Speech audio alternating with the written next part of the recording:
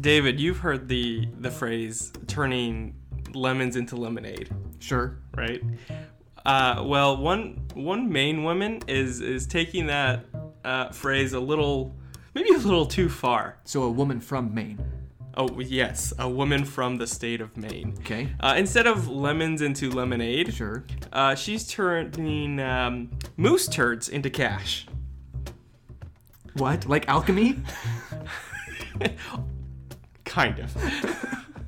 So, Mary Winkenbach? Where's it written down? Let me check the spelling. Right there, Winchenbach.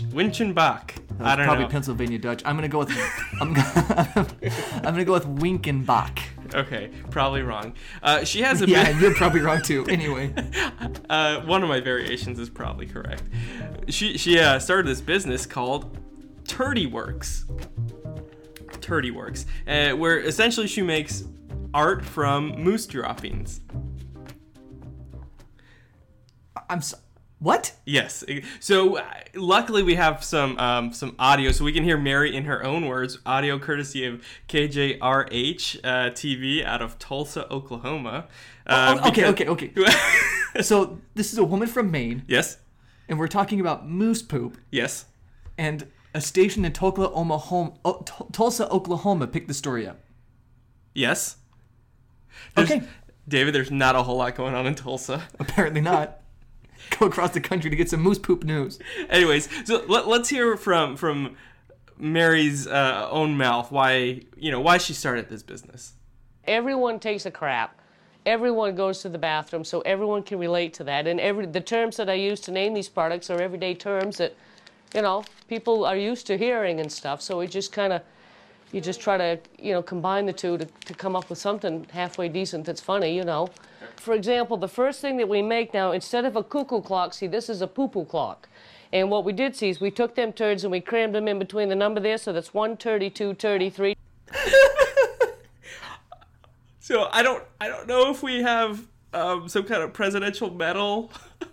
I think this baby merits the presidential medal, the freedom. There's something that you got to honor exceptional U.S. citizens with, whatever that is. I am lightheaded right now.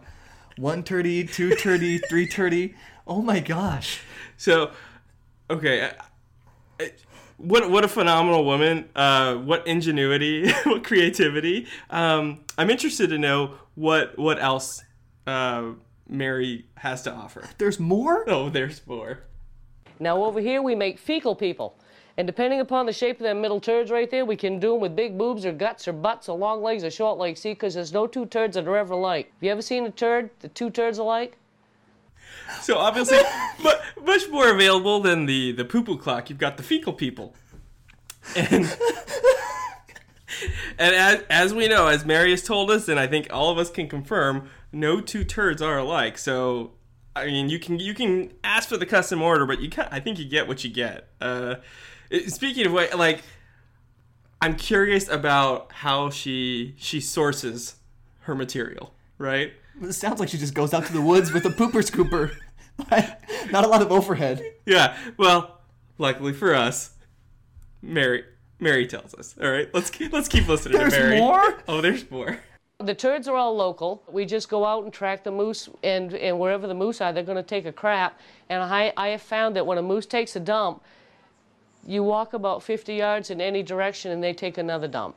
And when a moose takes a dump, they'll crap out between 200 and 400 turds every time they take a crap. So it's like I get $5 a turd for these things. So I get jumping right up and down. I get excited when I see a turd. I mean, $5 a turd. I think I'm in the wrong business. If I knew all you had to do was stock moose, keep them well fed and hydrated, and I mean, that's her retirement right there, right? I guess you stock the moose, you wait until it's done doing its thing, and then 200 to 400 turds later. You're rolling in the dew. Oh. So it's really bad. Our audience didn't see the video clip of that, but one of my favorite parts of that entire clip was on the bottom left corner was the little Burger King logo. Oh, gross. That's all I could look at. It was like Moose Turd Burger King, Moose Turd Burger King. I'm sure like Burger King PR, like called the station, was like, get our logo off the moose poop story now. Well, I don't know how we're supposed to do this show after that, but My face hurts, my stomach hurts. Oh my gosh. let's give it the old college try. Bro, Moose Poop Mary.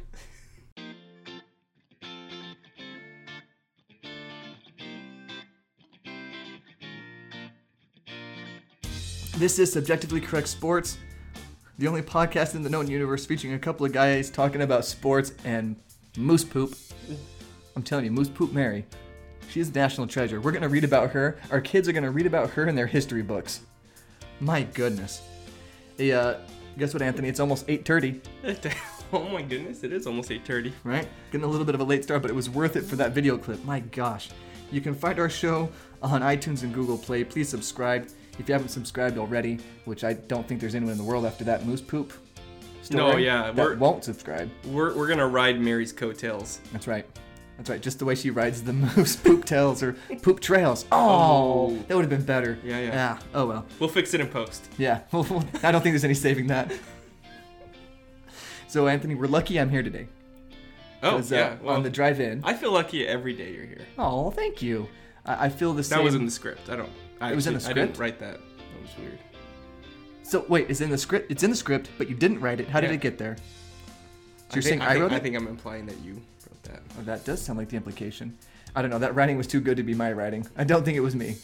Anyway, so I'm driving in, right? And I get off the freeway and I'm driving towards your house and I'm at a stoplight and I hear like a sound like Thor's about to land. It sounds like lightning, okay? It's like bzzz, like Yeah. electricity sound, that buzzing electricity sound you hear in like TV shows or video games or something that indicates lightning's a-coming or there's electricity going somewhere. Okay. And I start looking around because the sound doesn't stop. Yeah. And to the right of me, like 20 feet away, Yeah. I see sparks coming from a power line that's attached to a wooden power pole. Oh, wow. And I'm mesmerized by this, and I'm just going, oh my gosh, what is happening here? And it keeps going and it keeps Yeah. going, and I think it's got to stop eventually. I'm like, what do? I'm in traffic. I can't just drive somewhere else. I'm Yeah. stuck here next to this live electricity arcing right in this power pole. And then the power pole catches on fire. Oh, So I do the only thing I could do. The light turned green and I drove away. right. I mean, what else do you want? I can't do anything else. You are not equipped to deal with that situation. No, I am not. And so I drive away, and I'm like, well, I hope for the best. I'm looking in the rearview mirror, expecting to see like the whole power pole in flames. But I don't know. I don't know what happened. I don't know if I can drive that same way home tonight. Yeah. We'll see. Wow. Well, I'm glad you made it. As harrowing as that tale sounds. Yeah. I'm glad you're here. And hopefully you're now at ease. You got a good laugh, a good belly laugh from Good Mary. My face hurts. Saint Mary. Yeah. And David, it was actually a really good sports weekend, and we've got a really good sports week ahead of us. And October's here. And you know what October means? Halloween? Preseason NBA basketball. Oh, okay. So I went for the Halloween joke. Yeah. Yeah, you went for the preseason basketball joke. Exactly. But everyone's actually thinking about NHL preseason. Gritty. That's right. Gritty's the delight. More gritty. No. We're gonna table NBA preseason talk for at least 20 minutes. Okay. Heaven help me. What I want to get to first, though, is baseball, because the regular season has ended and the real season is beginning. That's right. It only took us 162. How many games is it? I got it wrong on my previous episode. Well, normally it is 162 games. Right. What did I say? You had said 156. Whatever. I was close. That's close enough. But this season, 4 teams played 163 games. Mm-hmm. So what happened was that the Cubs and the Brewers, who were both in the NL Central, ended up with the same record at the end of the year. And baseball doesn't have like head-to-head tiebreakers for division winners, and so they end up playing an extra game. They played game 163. The Brewers won, so the Brewers, having the best record in the National League and winning their division, will host the winner of the wild card game, which the Cubs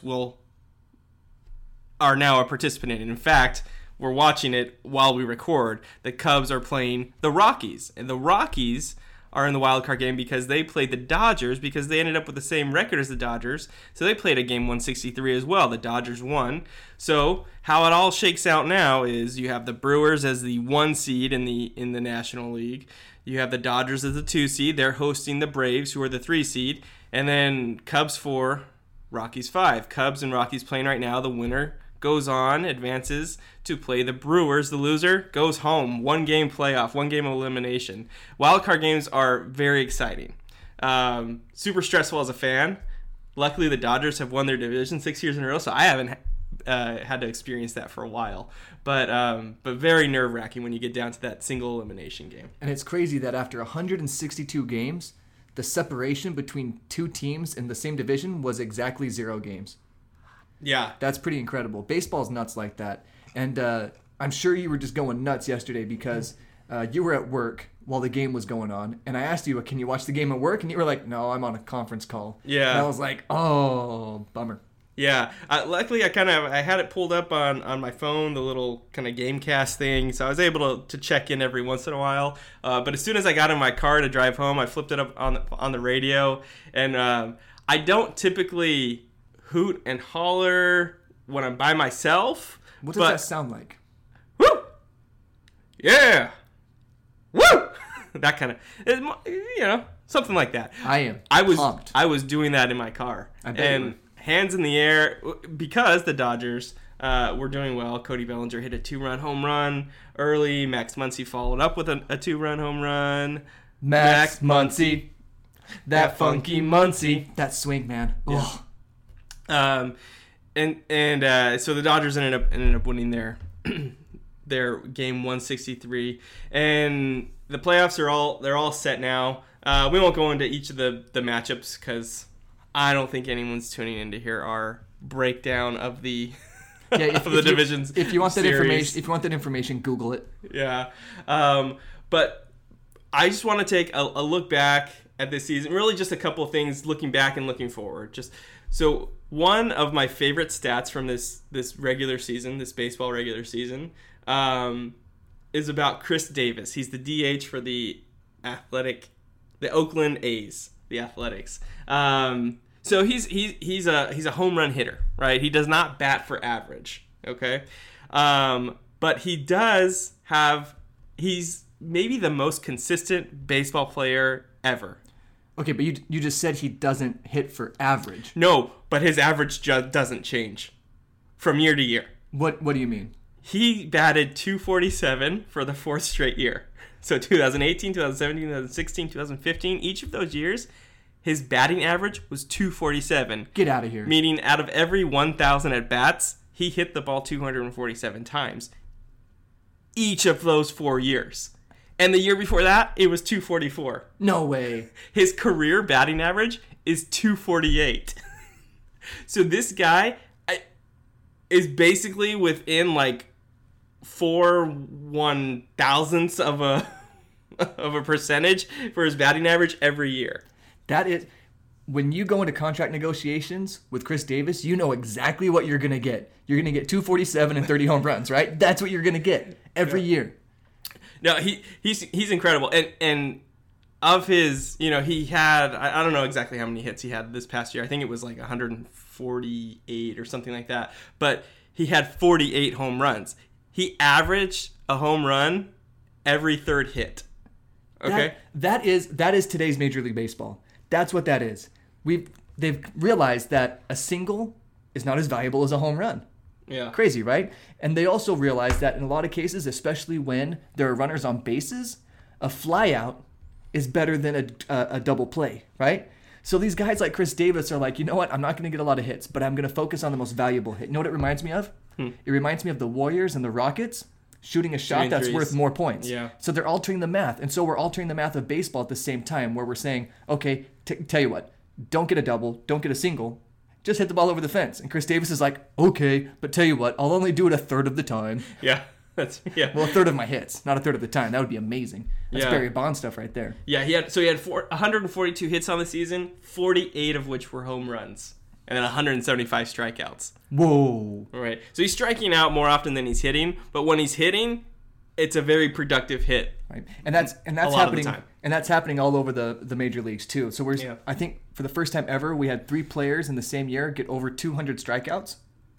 But in that same year, we have the Yankees breaking the record or the Red Sox breaking the record for the most home runs in a year by a team.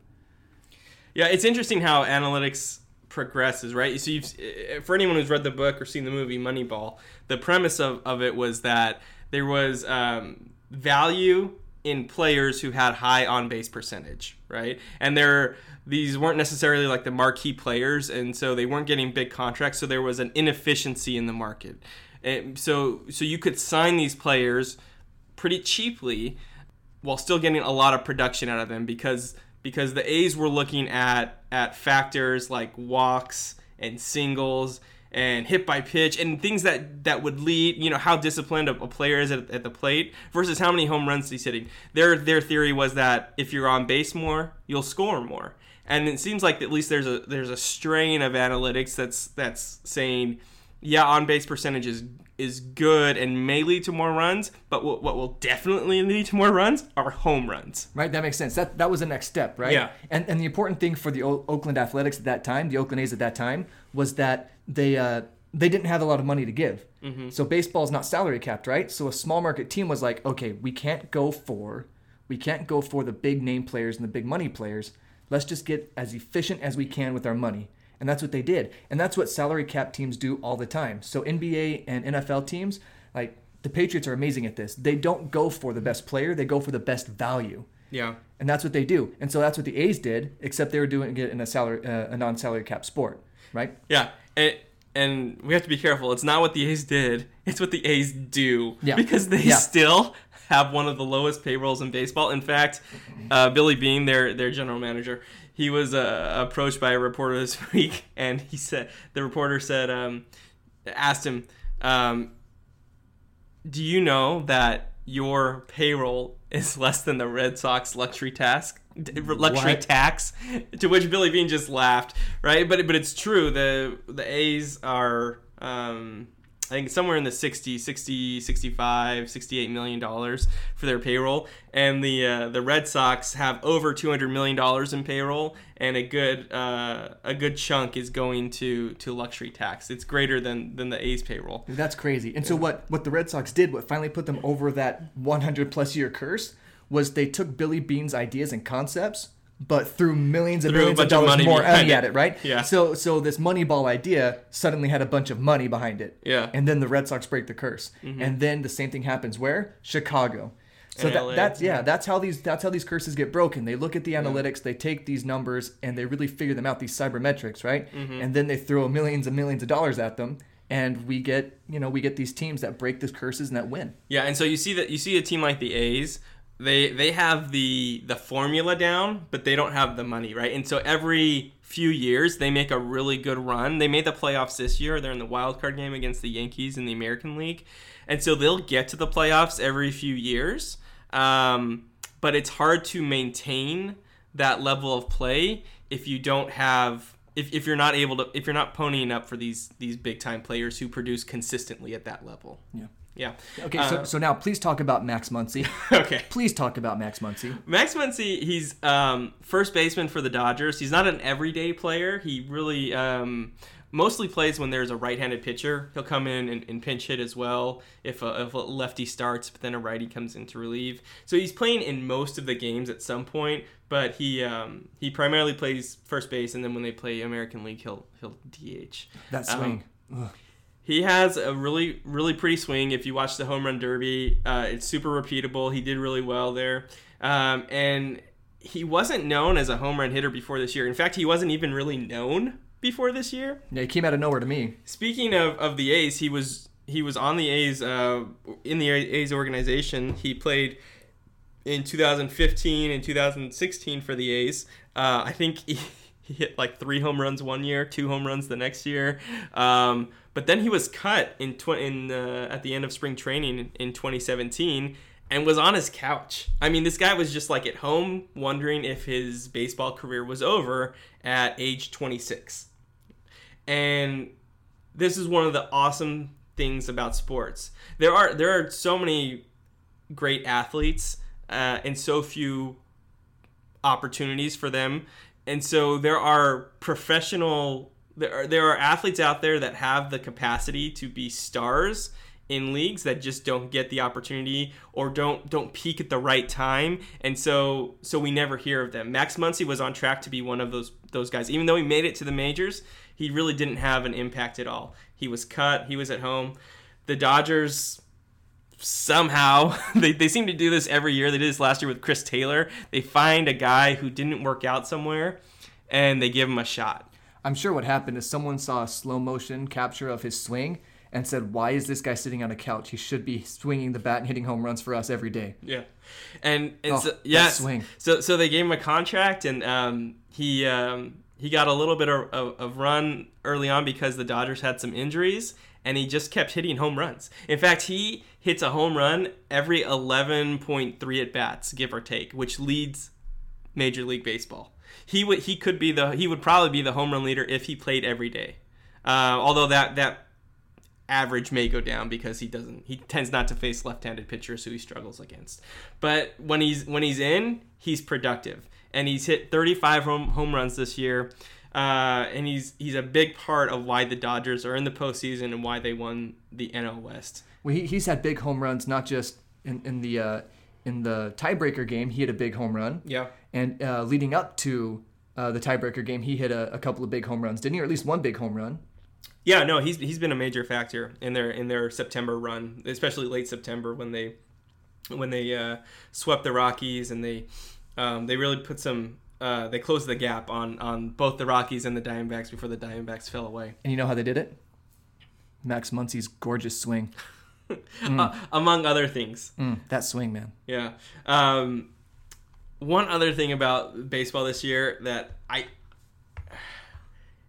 don't think we can not talk about. It's Christian Yelich. You may not have heard of him because he's not playing for a major team. He played in Miami, so he played in Miami, where good things go to die, and if you're already there, even Giancarlo Stanton, he was the MVP last year, right? Yes, he was. Yep. But like the only reason he was on SportsCenter was because he was hitting monster home runs, right? If he were just a really good player, we wouldn't have really cared because he was on the Marlins. But he was hit 50 home runs, which is rare these days. Yeah. He hit 50 home runs, won the NL MVP, and then the new general manager and president of baseball operations, Derek Jeter, a former Yankee, sends him where?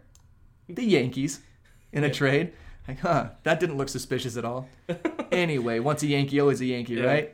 Cap. So if you remember, at the beginning or in last offseason, the Marlins, like David was just saying, they got new ownership, new management, and they shipped out all their best talent.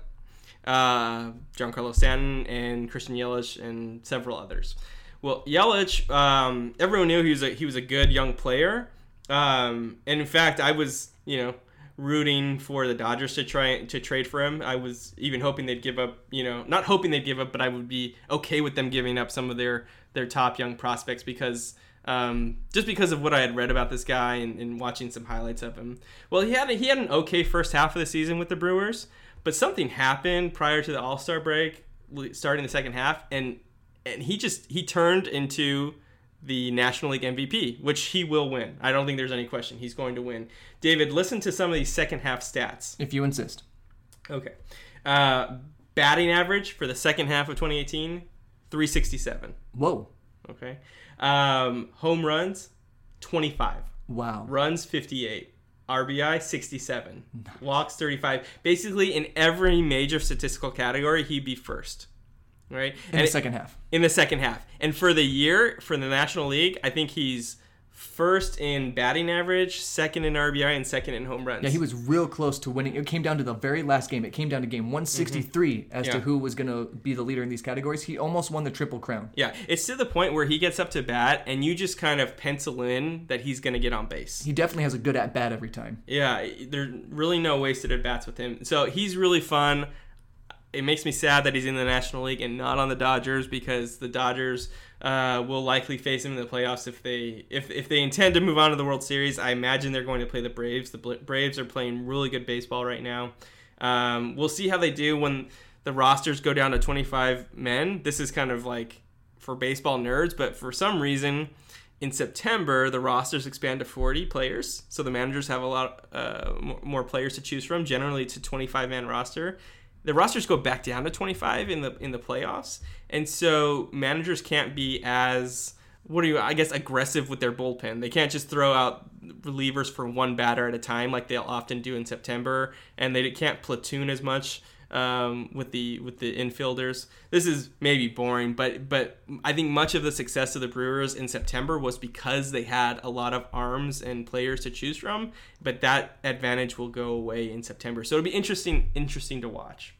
I'm excited for the real baseball season to start. I'm really excited. I'm not excited for the barrage of LA centered tweets and messages I'm about to get, but whatever. Yeah, if the Dodgers get swept or don't do well and they don't make it out of the first round, I'm gonna be totally silent on it. But if they do well, I'm gonna hit you up. It's all I'm gonna basically hear about. Every hour on the hour. Yeah, I'm gonna be teaching my class. My phone's gonna be going off like crazy, and it's gonna be a bunch of annoying Dodgers texts and tweets. One weird thing though about the postseason schedule, they released a schedule. I think it was last night or maybe early this morning, and some of these divisional games they have starting at 1 o'clock local time, 3 p.m. local time, and they do that so that each game gets its own 2.5, 3 hours, so that there's no overlap among the games, so that the stations are the only ones running the game at the time, right? And I guess that's okay, except for if you are a fan of, for example, the Houston Astros play this Friday at 1 p.m. 1:05 p.m. So if you're in Houston and you want to support your team and you've got a job, if you work for your money, you're taking off Friday afternoon, maybe, but if you can't get it off, you can't watch your team, right? You're doing what Anthony did. You're on an important conference call and you're watching for updates on your phone. Yeah, and so this only really is a factor in the first round of the playoffs, but because there are so many games. There's a lot of games, but why does it need to be this way? I mean, baseball is really, I think it still is a regional sport until you get to the league championship series. Yeah, most markets are regional markets still. Very few teams are national teams in baseball these days. And so I don't think it's a big deal to have multiple games going on at the same time so that these games are played at night so that the local fans can actually go to the ballpark and support their team, or if not, at least just watch the team on TV. I don't know. It feels like baseball thinks it's a national sport when it's not really, especially at this stage, right? When it gets to the World Series, definitely, but at that point, you're not competing with any other games. So right. Well, I feel like that was enough baseball talk. Can we get to one of our favorite segments? I'll allow it. Okay, let's go. Let's move on to one of our favorite segments, and that segment is Sneaky Good Golfer of the Week. All right, I love Sneaky Good Golfer of the Week. And I think I'll go with my nominee for Sneaky Good Golfer, if that's okay, Anthony. Okay. Okay, we had a little bit of a debate about who the Sneaky Good Golfer of the Week was this week. Okay, Yep. But my nominee for Sneaky Good Golfer of the Week is Europe. Europe, but of course. That's French. Oh, is that what that was? That was French. Okay, because I couldn't tell. Okay, yeah. It was, you don't speak French. No, I don't. Yeah, so that threw me off because I don't speak French. That was French. So anyway, Europeans are better at golf than Americans. They were this week. Well, I think history has shown that they're just better. Yeah. They did it. They invented it. They have a few hundred years on us, right? In everything. That's true. That's why we're not good soccer players. Right. But we do have a few hundred years on them in being awesome. So we got that going for us. And space travel. Yeah, take that, Europe. Have you been to Space Europe? I don't think so. So the U.S. lost the Ryder Cup again. It seems to happen on every time they play. Roughly. Yeah. Approximately every time. I don't care enough to look it up, though. I didn't either. Okay, next segment. One thing golf related though is that, and it's not an excuse for them losing, but there was some infighting among the U.S. squad. Were they infighting because they were losing, though? No, in fact, actually, the reports were that Dustin Johnson and Brooks Koepka, a former sneaky good golfer of the week, right? They were fighting on the way over. So there was some fight, and there was fighting among who was paired with who. Patrick Reed was upset because he wasn't paired with Jordan Spieth. It was just really weird. It seemed like it was kind of a toxic environment for the team. I don't know that really affected play, but why are we getting so upset about the Ryder Cup? I mean, I don't know. It's not a big deal to me. It's probably a big deal to them, but I Stop your whining and win a golf thing. Yeah. Okay? Just stop your whining and win a golf thing. Swing better. I mean, Hit the ball where, towards the hole and then in the hole eventually. Faster than you did the last time. stop whining and win the I can't even speak. Stop whining and win the Ryder Cup. Nailed it? Bubba Waltos. Thanks. All right, so I have my hot take minute that we do every week. Yeah. And it's definitely a fan favorite. And when I say fan favorite, I mean it's our fans' favorite, our one fan's favorite. But it's the fans' favorite. Yeah, it's the fans' favorite segment. It's my favorite segment. Where I'm excited to introduce a new segment that is just for Anthony called Fantastic Headlines of the Week. Anthony, are you ready with your fantastic headlines? No, I'm not. Okay, perfect. Okay. All right. This is the workshop edition. Should we do that live? Should we make... Okay, whatever. Okay. Let's go. Let's just go. Okay, ready? This is... What? I feel like I need to explain what's happening here. Okay, go ahead. Well, okay. As you've come to expect, we often start the show and end the show with some kind of funny or odd news story, right? Moose poop. And you all know how hard I work scouring the internet for these interesting stories to tell you. Like a dog with a bone. I don't know what that means. You dig. Oh, good. Okay. And often there are 5, 6, 15 stories that I would just love to share, but they either get put to the side for the next week or forgotten, and I never get to tell them to you. It sounds like you're never going to get to tell these today. So, what I'm going to try to do here is just give you some of these headlines, maybe a little bit of color to them, but there are so many awesome stories that we just can't get to every show, so I just wanted to run through those. So these are like the honorable mention Yes. crazy news stories of the week? Yes, that's right. So could you have just said that? David. Okay, and now, for the first time ever, and hopefully the last, just kidding. Wow. I want to do this every week. Actual headlines. Yes. Okay. Anthony's fantastic headlines of the week. Deputies round up escaped camel in Illinois.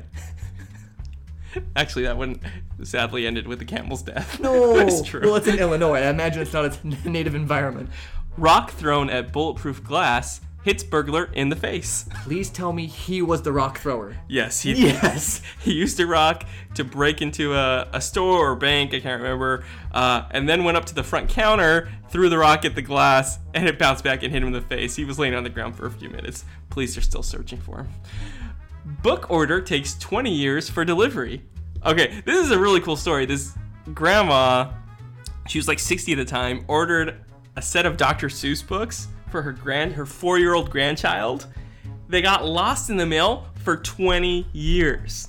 Okay, they just showed up, and she now is able to read them to her great-grandchild, who's 5. Don't do the math.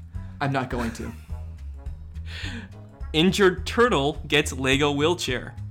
Did he build his own wheelchair? That was my first question. If he did, this needs to be a main story we read. No, apparently someone at the zoo was like a Lego enthusiast. A master builder. And this turtle had a cracked portion of its shell and couldn't put any like weight on it, and so they made a wheelchair out of Legos. Dope.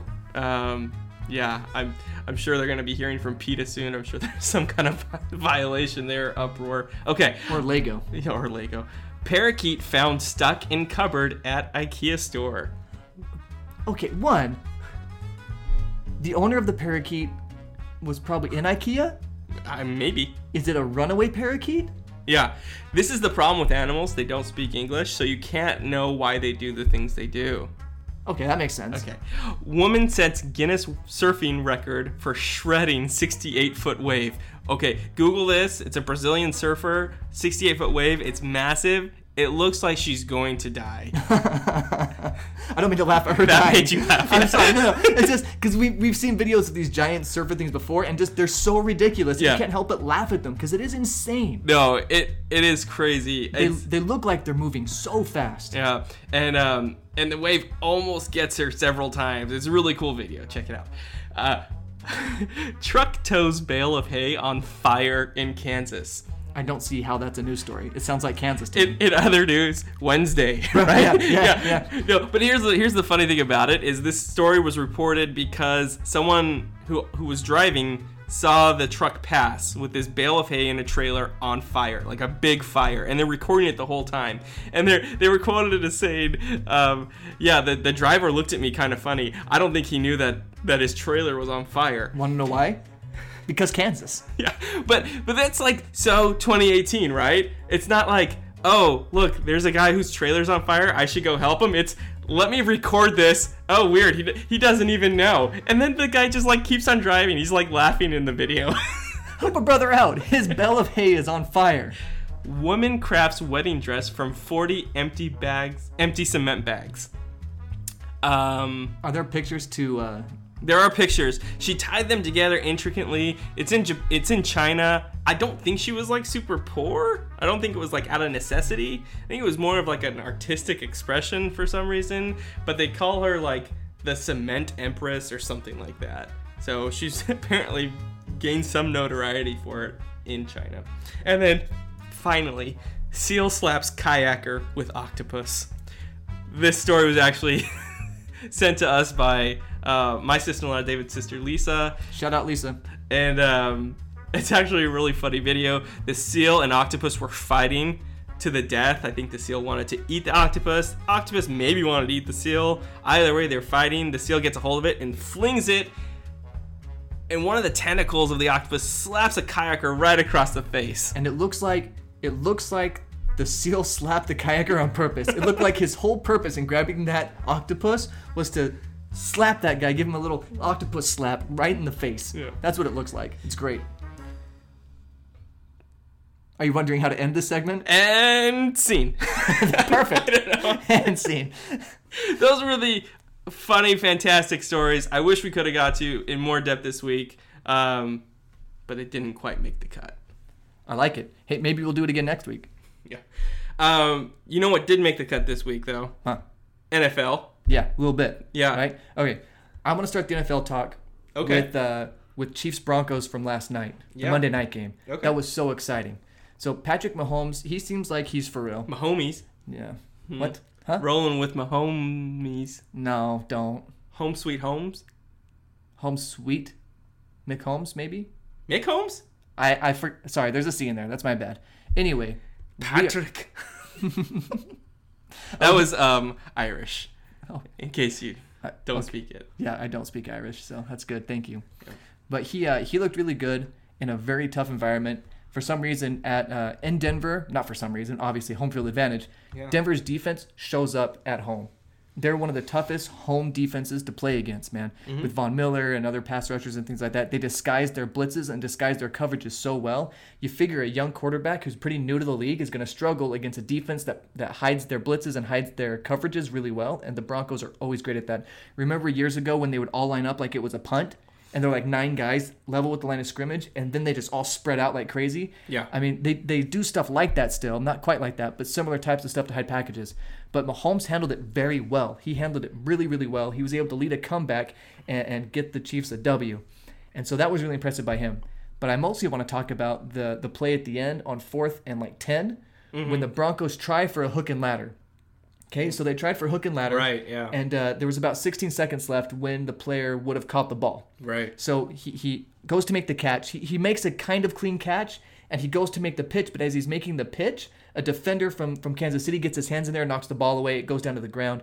The Chiefs recovered it, but it wasn't a fumble. They rule it an incomplete pass. Either way, turnover on downs, and the Chiefs win. And what drives me nuts about this is everybody's so ready to play the result. It didn't work, therefore it was a bad decision. But if it goes the other way and the hook and ladder works and they score a touchdown, which they would have if they would have completed that pitch, Vance Joseph, the Broncos coach, is a hero. And I'm really shooting myself in the foot here because I think this is like a major part of Dave Sautek Minute. But whatever, you'll get it twice. But if it works, he's a hero. If it doesn't work, he's a dum-dum. Yeah. And it's like we need to stop playing the result. Was it a good decision based off of the decision, the play call itself? And I think it was a good call. It was the right call. They needed a touchdown. Yeah. What better time to pull a play out like that? Yeah. Yeah. I agree. I don't think it was a bad move to try it. I think there was enough time to go down, spike the ball, and get one more shot at the end zone, maybe. There is a chance though the clock runs out. So, and when you're playing in the moment, I mean, you know, I've never played professional sports, but even just playing like high school sports, you don't always have exact awareness of how much time's left on the clock, how far you need to go to get a first down. Like, you know, you don't have that yellow line on the field when you're playing. You don't have a clock in your field of vision all the time. So, you know, he could have thought there were 5 seconds left. It's hard to know. So I don't blame him for doing that. But as a player, the clock was stopped. They called this play in the huddle. So as a player, at that point, you're just doing what your coach calls, right? Yeah. So the coach's job, it's not the player's job to know how much time is left on the clock all the time. That's the quarterback and whatever. The receiver gets to play as quickly as he can. He goes and he runs that play, whatever, right? Mm-hmm. But what I liked about the play call was it showed a lot of guts. And if it worked, it would have been the call of the year. Vance Joseph was like, oh, is he the coach of the year and stuff? Because he finally beat the mighty Kansas City Chiefs. But we're busy playing the results. But I think it was the right call. And if there's any blame, it's on Case Keenum for totally overthrowing Demaryius Thomas on the play before. He had him in full stride, no defender within 5 yards. He's like 8 yards from the end zone. If he would have caught it, easy touchdown, game over. And this dude's like 6'7". It's hard to overthrow him. He just overthrew him. Yeah, so and I think this shows Case Keenum did amazing things with the Vikings, but the Vikings have some of the best skill guys in the league, especially at wide receiver. So Case Keenum, while the Broncos were all excited to get him, we just saw what Case Keenum's about. He's gonna miss throws that he has to make. Yeah. You know what I mean? So I don't know. I didn't love the. I'm kind of a closet Broncos fan because my dad grew up in Denver and stuff, but whatever. So I was kind of grumpy by that, but it was cool to see Mahomes do cool things. Like his left-handed throw, you remember that? He was scrambling to the left. He was scrambling to the left. They got a hold of his right hand or something, so he like throws it left-handed better than I could have thrown it right-handed at that time, and made a huge play for a completion. It was pretty impressive. Yeah, they were closing in on him, and he didn't have time to kind of set his feet and turn his body so that he can make a right-handed throw. So he shot put it with his left hand to Tyreek Hill and got a first down. It was an amazing play. You know the weird thing about watching that game? Joe Tessitore was calling it. Yeah. Okay. And he's a great announcer, but for the longest time, and I think, you know, for long-term sports fans, you associate him with boxing. He's the ESPN boxing voice. Okay. And growing up, I played this game called Fight Night. It was a boxing game, and it was his voice. And so anytime I hear his voice, I instantly am put on high alert because I'm like in Fight Night mode, right? That virtual fight or flight response is in total fight mode, and you're ready to box somebody. Yeah, I'm ready to throw a right hook. I'm ready to bob and weave. But you're actually sitting there holding your baby, watching Patrick Mahomes. That's right. So it's a very confusing experience for me to listen to Joe Tessitore as I watch football. It just doesn't. There's some of the synapses aren't quite connecting there. Okay, speaking of synapses not connecting, so Earl Thomas hasn't connected very well with his team this year, right? Yeah. So there was a little situation where he's running to defend a pass, and he hits his shin on somebody or something and breaks his leg. Yeah. And he's on the ground. He's upset because if you follow the situation a little bit, he wanted to either get an extension, so he wanted to stay in Seattle and get an extension, or get traded. Yeah, he's on the last year of his deal, right? And so he was hoping to get something like that done. The Seahawks were like, no, we're not going to do that. We're just going to hang on to you. And so he was upset at the situation. He didn't practice for a while. He wanted to hold out and things like that. It was a really tense situation. Mm-hmm. So as they're carting him off next to the Chiefs sideline, because that's the side he was on. So they're carting him off next to the Chiefs sideline. The Chiefs are patting him on the shoulder pads and stuff like that. And he flips his own sideline, the middle finger. Yeah. And so there was a little bit of tension there, right? A little bit of tension. And I see both sides of this. I see the Seahawks saying, see, that's why we didn't pay you. And and Earl Thomas is going, see, that's why I was holding out. Yeah. And it's such a crappy situation for these NFL players because I feel like they're super powerless. And I feel like these NFL owners have all the power in this situation. Mm-hmm. And Le'Veon Bell is taking this up as a battle cry. And he's like, see, this is why I'm doing this. I'm not doing this just for me. I'm doing this for future players. Which I think sounds like a noble stance, but ask any Pittsburgh Steelers fan how they feel about Le'Veon Bell and his holdout, and they won't see it as noble as he does. Yeah, it's kind of a lose-lose situation for the player. Because if they hold out and they get their money, like you were saying, they're not the team player. Yeah, and if they do hold out, and if the whole league holds out, like if the whole league sits out and strikes or whatever, they don't benefit. Future players and future generations benefit from it. So they're going to lose out on all their money for the hope that future players get paid. Yeah. And I wish there was a simple solution to this. I thought about like ways you can adequately compensate these players, because it's not as bad as some other sports where you don't really get paid until later, much later in your career. Like in baseball, you can almost reach like age 30 before you're really making good money, and by then your production really starts to dip. Albert Pujols is a great example of that. But in baseball, the contracts are guaranteed, so when you get your money, you keep your money. In football, many contracts are not guaranteed, and so if you get injured in the final year of your deal, like an Earl Thomas, or you just don't play very well, you signed a 4-year deal and in year 2 you're not playing well, the team can release you and they don't owe you any more money. There's some exceptions to that, but so I thought, what about like a merit-based system where everyone had like a base salary, I don't know, $1 million, and then depending on your position and your stats and other criteria, you had performance incentives, and maybe each team sets that, maybe it's a league decision, in conjunction with the Players Association. So that's like one idea, is completely merit based, and all at the end of the year you have, each team would still have to pay out. They call it the 89% rule. Each team would still have to pay out 89% of the salary cap of the salary cap. Right? So at that point, you just allocate whatever's left evenly amongst your players. Either that, or you do it pro rata based on what they had accumulated to that point, right? And so some kind of merit based system. But then you get into issues where players are being more self-oriented than team-oriented. Yeah, because that's not happening. So you might have a quarterback audibling what would have been a draw to I'm gonna throw into the flats, right? And I'm gonna dunk it off, right? And let the guy run 70 yards, and so I can get paid, right? Right. Or I'm gonna lead a receiver, into a horrible tackle, but I want that extra reception on my stats. And so you could have some perverse incentives there where players are more self-interested than team interested. So merit-based may not work entirely. Well, I think of like Julio Jones, for example, who's on pace to get over 2,000 yards receiving this season, but scores 0 touchdowns. Mm-hmm. You know what I mean? So if I were Julio Jones, I would be like, no, you got to pay me per yard. But that's not the way the Falcons set it up. The Falcons like per touchdown. You know what I mean? Yeah. So that gets to really difficult, hairy situation. Yeah. So that was option one, and I think there's a lot of problems with it, but it could be worked out. Now, number two, and I don't know exactly how this NFL salary cap works, all the ins and outs of it. But one thing is that most of these contracts are not guaranteed, right? So what if, and it's not like any of these NFL owners are losing money, right? So this would cost the NFL owners a little bit of money, more money than they're giving it up right now.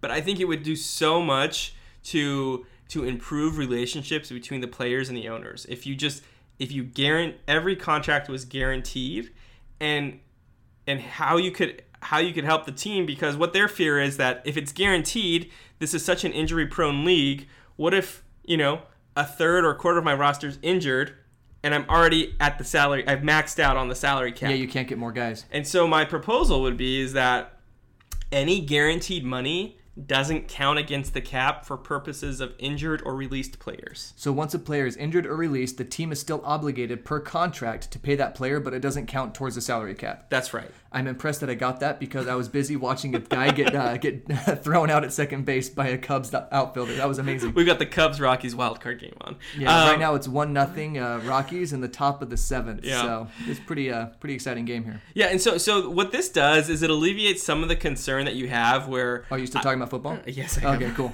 Where look at that throw. We may not want to give this money to players Chris because Bryant pegged him in the air too. That was like from the left field wall. Good tag. Nice play, man. And that was an important one too because it's a 1-run game. That was clutch. That was a clutch double play right there.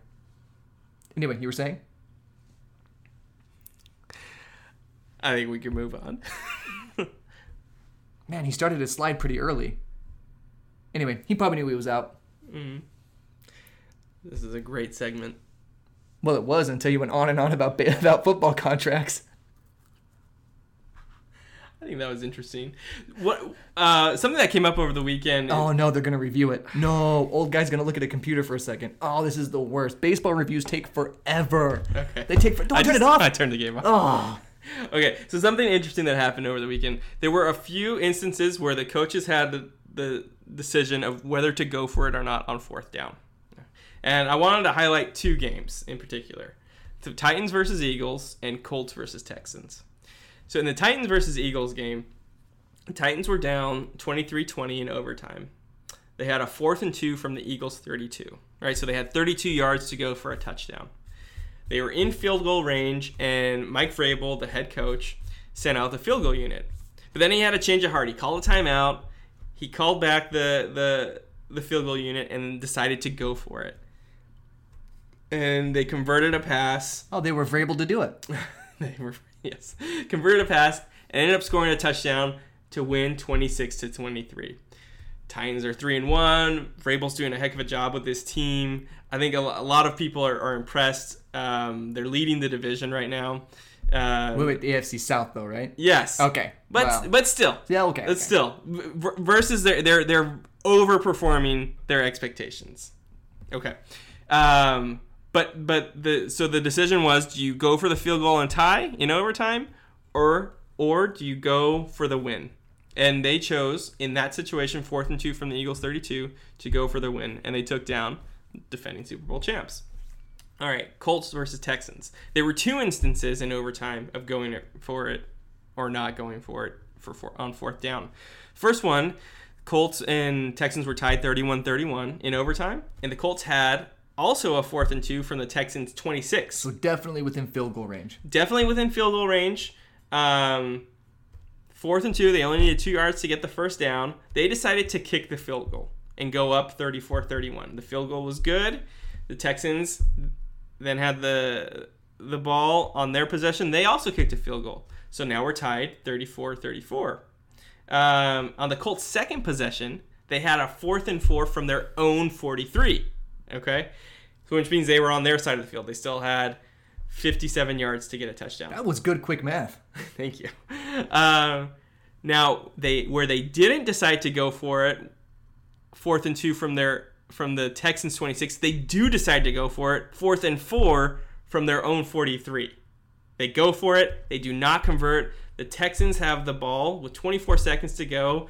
They get a big pass play, gain 25 yards, kick a field goal on the next play to win the game as time expires. Okay. Now, I don't fault anyone for going for it on 4th and short. There's a formula. We won't get into it that much, but there's a formula. New York Times, other organizations have put out different analyses on when you should go for it on 4th down, and it's more often than you think. Like Madden. Like on Madden, yeah. Do you ever punt when you play Madden? Yeah. Essentially, if you're on your side of the field, almost always you're going to go for it unless it's like 4th and very long. Okay? That makes sense because it's like it's difficult field position for the other team anyway. Mm-hmm. So you might as well try your luck and go for it. Yeah. And so what again, I'm not going to fault the Colts for going for it on 4th and 4 from their own 43. That actually is one circumstance where like the simulation says you should not go for it, but it's very close. The simulation actually has on a 4th and 4, you can go for it if you're inside your own 45. So they were 2 yards outside of it. According to this formula. To this formula. Okay, what I do fault the Colts for is inconsistency. Okay? If you have a 4th and 2 from the Texans 26, you're that close to the end zone and a touchdown will win it in overtime, why is the thinking different for that 4th and 2 than it was for the 4th and 4? Because a 4th and 4 with 20-something seconds left to go, the chances of scoring are minimal. You may as well just punt it and make the Texans march the entire length of the field, or at least until field goal range. Right. And so the inconsistency is what bothers me here. And that makes perfect sense to me. And I wish more teams would go for the win. I wish more teams would do what the Broncos did. Because they had just as good of a chance of converting that hook and ladder as they did to get that 10 yards and spike it and then run another play to get it. You know what I mean? Mm-hmm. So I wish more teams would go for it. I just wish they would be smarter about it. Because those 2 yards, that would have changed the game for the Colts. Right? Yeah, and what you're saying is you trust your defense to stop the Texans from getting a field goal. If I have the choice between Andrew Luck getting 2 yards and my defense holding the Texans to like less than 50 yards, I'm going to go with Andrew Luck getting the 2 yards. Yeah, every time. For sure. Okay, listener, it's that time of the week that you've been waiting for, that I've been waiting for, because I get to check out for a minute. It's Dave's Hot Take Minute. Ready, David? Ready. Would you like to take a few minutes to explain what we're doing here? No, I would not. Okay. On your mark, get set, go. Broncos coach Vance Joseph made a gutsy call that has made him a talking point. If it works, we celebrate him as the coach we want all coaches to be. It doesn't because a defender happened to get his hand in there at just the right time and we question him for a week. Sometimes the correct choice doesn't work out. That doesn't mean it was the wrong choice. Max Muncy's swing is the second most beautiful thing I saw yesterday. My wife is the most beautiful thing I saw yesterday. By a lot. Muncy's swing though. Ugh. Love you, sweetheart. I was talking to Max Muncy's swing. Kyrie Irving is finally coming around. Coming around. Speaking of basketball less than smartness, Malik Monk of the Hornets took off his warm-ups at the scorer's table before checking in and realized he forgot to put his jersey on. He had to go back to the locker room to get it. That will ruin the coach's planned rotations. Remember the Kawhi laugh? It was such... Basically, It was such a sensation that Kawhi was asked questions about it. He did not laugh or even smile when he responded. When he plugs himself in at night, does he dream? We probably heard the last ever Kawhi laugh. It was like the last member of a species calling out for a mate. No response came. So the species died there, cold and alone on a windswept plain. Maybe Steven Spielberg could write and direct a movie about getting the DNA from that dead laugh and resurrecting it by combining it with the DNA from a Kyle Lowry laugh. Warning. What? Warning. Object and mirror are less fun than they say they are. I don't know what's going on. The Browns are back. Which means Spider2Y Banana got his first win as the coach of the Raiders. Tell you what, man. Winning football is tough, man. The coach the Raiders are paying $10 million a year is on pace to go 4-12. Which means he's on pace to get paid $2.5 million per win. If Bill Belichick were paid at the same per win rate over the last 8 seasons, he would have gotten $30 million a year. Solo was an amazing movie. Star Wars fans who don't like it are like the people that complain about missing 8 tracks in their cars. And Anthony, this might be my hottest take ever. All of the Star Wars movies are good. Yes, all of them. Are they perfect? No. But hey, your kids aren't perfect and you still love them. Jim Harbaugh and Nick Saban know exactly what I'm talking about. Now, I need time to prepare for the monsoon of irrational LA sports fandom about to crash into my life with the force of a JaVale McGee missed dunk attempt. Because that storm is coming hard. Well done. I don't think I got all of that, but maybe on a re-listen. That was good. And I have to agree. Max Muncy's swing is beautiful. Ugh, so beautiful. Okay, I'm not going to hit you over the head with this LA stuff, okay? Yeah, LeBron James played his first game and you as texted a Laker. Me about it as he was being announced. You texted me about it. Yeah, there were some sweet passes from LeBron to his teammates. That was awesome. That pass, that little slip pass he gave inside for that dunk, that was awesome. Yeah, I mean, yeah, he was when he was on the floor, everyone was like 10 times better than they otherwise would have been, but I'm not going to overact. It was the greatest thing I've ever seen, David. There it is. The greatest. With the force of a JaVale McGee bricked dunk, here it comes. No. I'm backing away from the microphone. Showtime is back. Okay? No. This is like, this can't be back because this has never been seen before. Okay? Whatever's going to happen this season with the Lakers, I am in deep May playoff mode right now. You don't say. Yeah, I'm not going to say June because I'm not going to say we're going to win the finals. Give me another week or two. I might work my way into that. Heaven help me.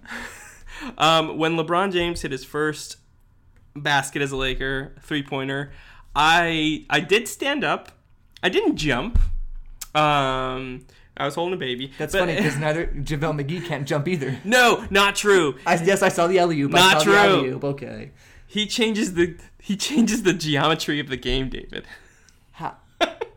Explain yourself. What do you mean by that? That's not my quote. That's a Rob Pelinka, general manager of the Lakers. The guy who looks like Chris Traeger from Parks and Rec. Yes, the Rob Lowe impersonator. Yes. He when they signed JaVale McGee, they were talking about his verticality, his ability to get up in the air, and the quote is, he changes the geometry of the game. Well, Gumby changes the geometry of TV too. Stretch up there. So I again, not going to hit you over the head with this stuff. I'm super excited. They lost the first game, the preseason game, but the preseason doesn't matter in terms of wins and losses because then why players... are we talking about it so much? Because it gave us flashes of what can be. You've seen what flashes what it could be. We've seen LeBron teams for forever now. But I've not ever seen LeBron on my team. Yes, but so for you, it wasn't necessarily, you weren't surprised by what you saw because LeBron, I think, has ceased to surprise us when he plays amazing, no matter when or where he plays. But for you, it was just experiencing it on your team for the first time. Yeah. Brandon Ingram looks like an all-star playing with LeBron James. Yeah. So okay, what you're experiencing now, imagine the inverse of that, and that's what Cleveland is looking at right now. Oh, what a dark, sad place that must be. Right? They're like, okay, J.R. Smith, Kevin Love, score all our points. Good thing they have Baker Mayfield. On the football team. On the football team. Oh, hey, by the way, he didn't fumble. Yeah. Oh, and... Derek Carr did fumble. That's my bad. He did. The Indians are in the playoffs, so we've got that to look forward to. Hey, Cleveland sports. Yeah. They're always relevant. No, but the Lakers play again tonight. In fact, the game starts in 5 minutes, so I don't even know why we're still talking. So you turned off, you shut the playoff baseball off. Yep. So that we could finish our show. But you're going to finish the show early so you can watch preseason Lakers basketball. Okay, is there a question there? That's I mean, is that rhetorical? Or, I mean, what are we talking about here, David? This is my life for the next forever until LeBron James is off the Lakers. This is my life. Well, then they're going to draft Bronny, and it's just going to keep going. That's like 4 years away. I think LeBron is trying to rig everything so that they take away the rule that you have to know the one and done rule. He's gonna want that out of the league so that his son can be on his team before his body falls apart. Can a robot's body fall apart? I guess know. if he's not oiled, probably. Well, let me ask Kawhi.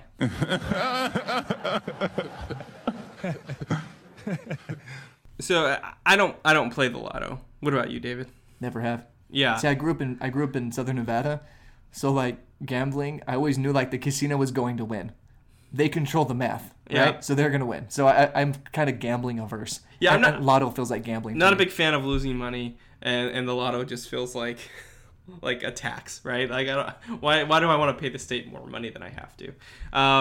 Well, some people who play the lotto actually win, right? That's the premise. Good for them. But if you were to play the lotto, like how would you pick your numbers? I would just pick random numbers because I You know just it's do random. Yeah, I know it's so random. I would just go in blank and just pick numbers. Well, one guy had a foolproof, it turns out, strategy for picking his lotto numbers. He actually used the numbers that came on the back of his fortune cookie. So if you ever open your fortune inside a fortune cookie, it'll say like lucky numbers on the back. Sure. Well, this guy played his lucky numbers and he ended up winning. He won $1 million, right? Good for him, right? Absolutely. Yeah, and that's not the crazy part of the story, right? He actually didn't even realize he won. He went to see the clerk because there was like a message when he did his ticket. It said "See clerk," right? So he goes, sees the clerk, and the clerk tells him, "Hey, you got $1 million. Let's fill out the forms." Apparently, the first thing you have to do when you become a millionaire is fill out his paperwork. Talk about a buzzkill. Yeah. Hey, congratulations, you're a millionaire. Sir, please sign here, put your name here, put your date of birth here. So, Dave, if you just got $1 million, you went from no dollars to $1 million. Like, what would you do? Like, what are the cool, crazy things you would do? Oh, I would take a trip to Ireland and Scotland. Okay. I would either on boat, like I would do Yeah. one of those Atlantic cruises where you spend like 2 weeks on the boat crossing the Atlantic, go Yeah. to Ireland, Scotland. I would love that. That'd be so cool. And then I'd maybe do some other stuff in Europe. But I would definitely take a trip like that with my beautiful, lovely wife, who is more beautiful than Max Muncy Swing. Yeah, I think all of us would do whatever that like cool fantasy we have, that fantasy trip, or That the swing though. the Oh. awesome toys that we've always wanted to get that we couldn't get. Like that would be at the top of the list. Right. Here's the craziest part of this story. All right, the guy who won said that he plans to use the money to pay off his house and other bills and put the rest into savings. What are you doing? What? This is the most responsible lottery winner of all time. No, he should be investing that. Saving rates are garbage right now. Where were you? You should have been a 7-Eleven clerk. So I you should could have have been. helped this I should man. have. Well, I kind of was. I was a teller at a bank. Okay. Kind of the same thing, apparently, except I never gave away money. I just took people's money. So There you go. I think there was more joy as a 7-Eleven lotto clerk. So we may have the first instance ever of a responsible lotto winner. I'm excited to see how this story plays out. I'm sad. I'm a bit cynical, and I'm hoping I don't read in a few weeks about how all his money's gone and living on the streets. Right, well, one thing's for sure. All of his former friends and like distant relatives suddenly are calling him up. He's the most popular guy on his block right now. Oh, for sure.